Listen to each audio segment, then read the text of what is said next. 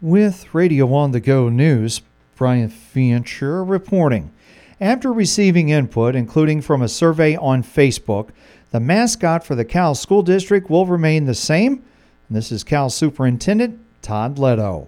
They feel very strongly about the Cal community being a cadet. So that's what we'll plan on doing. And as a matter of fact, I think there were good comments that came, from some of the output is, we've changed the way we've done things here, but maybe we should do a better job of teaching what a cadet is, talking about that discipline and, that work ethic and that drive, and exposing kids to that here, in addition to all the other things that we're doing. So, I think when we put that idea out there, we had a lot of responses.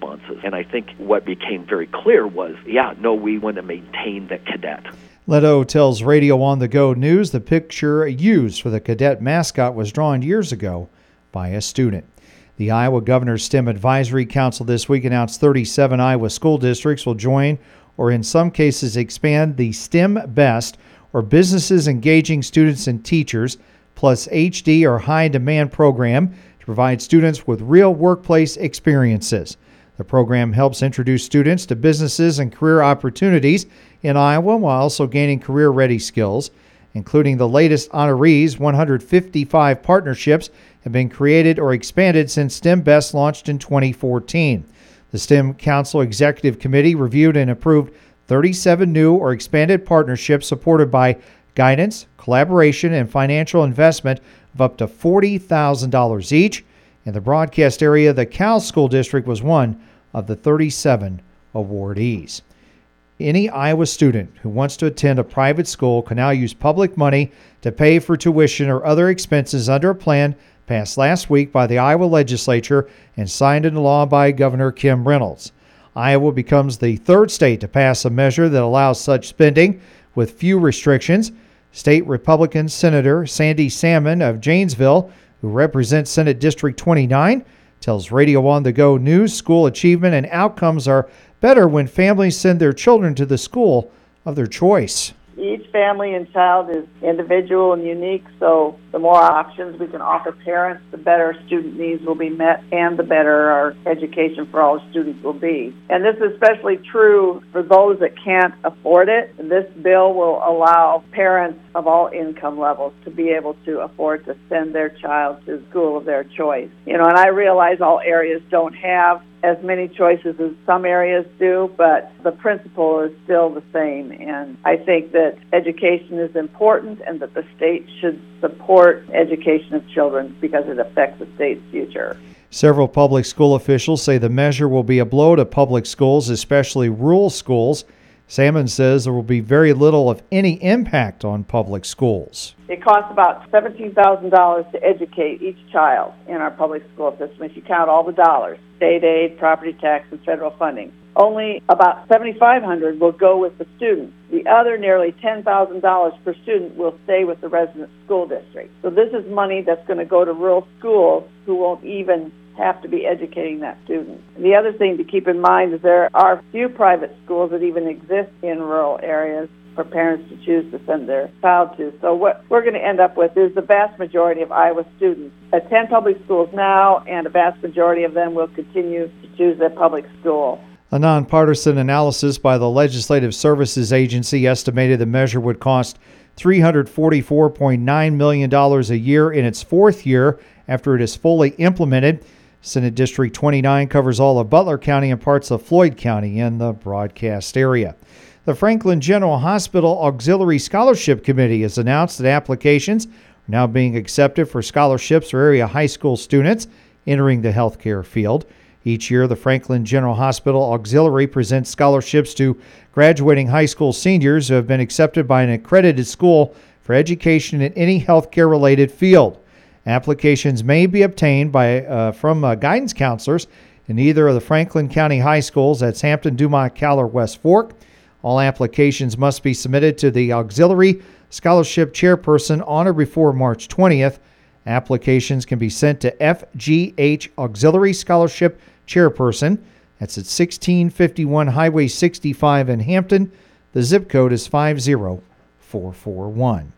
Last night, the Franklin County Sheriff's Department executed a search warrant at a residence along Eskridge Street in Dowse.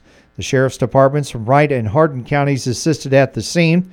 Charges for several subjects related to burglaries and thefts in Franklin, Hardin, Story, and Polk counties can be expected soon in a follow-up to this case.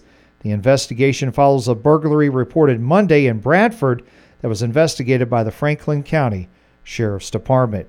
Yesterday, the Franklin County Sheriff's Department transported from Cerro Gordo County 24-year-old Matthew Sparks Jr. of Hampton was wanted on 2 Franklin County warrants for probation violations. Yesterday, the Hardin County Sheriff's Department served warrants to 27-year-old Martin Garcia of Des Moines for revocation of his pretrial release from the original charge of domestic abuse assault second offense, for violation of a no-contact order, and for failing to appear for violation of a no-contact order. This week, the Franklin County Board of Supervisors set February 21st at 1 p.m. as the date and time to hold the first public hearing and reading of the county's proposed commercial wind energy conversion system ordinance. That meeting will be held at the Franklin County Law Enforcement Center. Yesterday, the Butler County Board of Supervisors tabled setting the date and time for a public hearing concerning the county's proposed maximum property tax levy for fiscal year 2024. In other business, the Butler Supervisors approved 2 utility permit applications from Butler County REC to do underground work. Last week, the Rowan City Council held a special meeting, reviewed a request from Summit Carbon Solutions for bulk water access. The council was not given an estimate of how much water would be needed, but it was stated the city could put a daily limit on Summit Carbon Solutions. Use of the water would begin this coming summer. It was stated that Rowan's water system might not support the use by Summit. There were several comments from all council members, none of which were in favor of the project, as they do not want the city to be involved with the proposal. A motion was made to deny selling bulk water to Summit Carbon Solutions. No matter what they offer the city, the measure passed on a vote of 4-0. Today, the Rockwell City Council will continue to discuss the city's fiscal year 2024 budget and will discuss the hiring process for a new public works director. The Rockwell City Council meets today 7 p.m. at City Hall. In Iowa, tax checkoff that sends funds to the Fish and Wildlife Fund has seen some ups and downs in recent years. DNR wildlife biologist Stephanie Shepard oversees what's called the Chickadee Checkoff. Tax year 2020, folks were especially generous. So we did see a big drop in donations this year from 2020, but those donations in 2020 were really high. She says the bigger concern is the number of people who check the box and make a donation. A decade ago, we had several thousand more people that were donating, and we're down to just about 6,000 people donating. They're just being more generous with their donations, so kind of keeping us at the same level. There were 6,200 Iowa taxpayers used the Chickadee Checkoff in 2021, a drop of 1,000 from 2020. Shepard says they want more people to know how the checkoff money is used in hopes of increasing donations. Is the only program that has a 100% focus on all those wildlife you can't hunt, fish, or trap. So, game species, game fish have other funding sources through hunting license and fishing license dollars, but non-game wildlife doesn't really have, doesn't get a lot of money from those sources. And our major funding to support those species comes from the Chickadee Checkoff and the Natural Resource License Plates. Shepard says the Wildlife Diversity Fund is used for many different things. Working to enhance habitat for non-game wildlife, finding areas to conserve for non-game wildlife, and doing status surveys for species such as the rusty patch bumblebee, which is a federally endangered species. Shepard says a majority of people now are filing their taxes electronically, which she says can hinder donations. In Iowa, PBS will be hosting free premiere screenings of Meredith Willson, America's Music Man, beginning with a world premiere screening at Music Man Square in Mason City, February 11th at 1 p.m.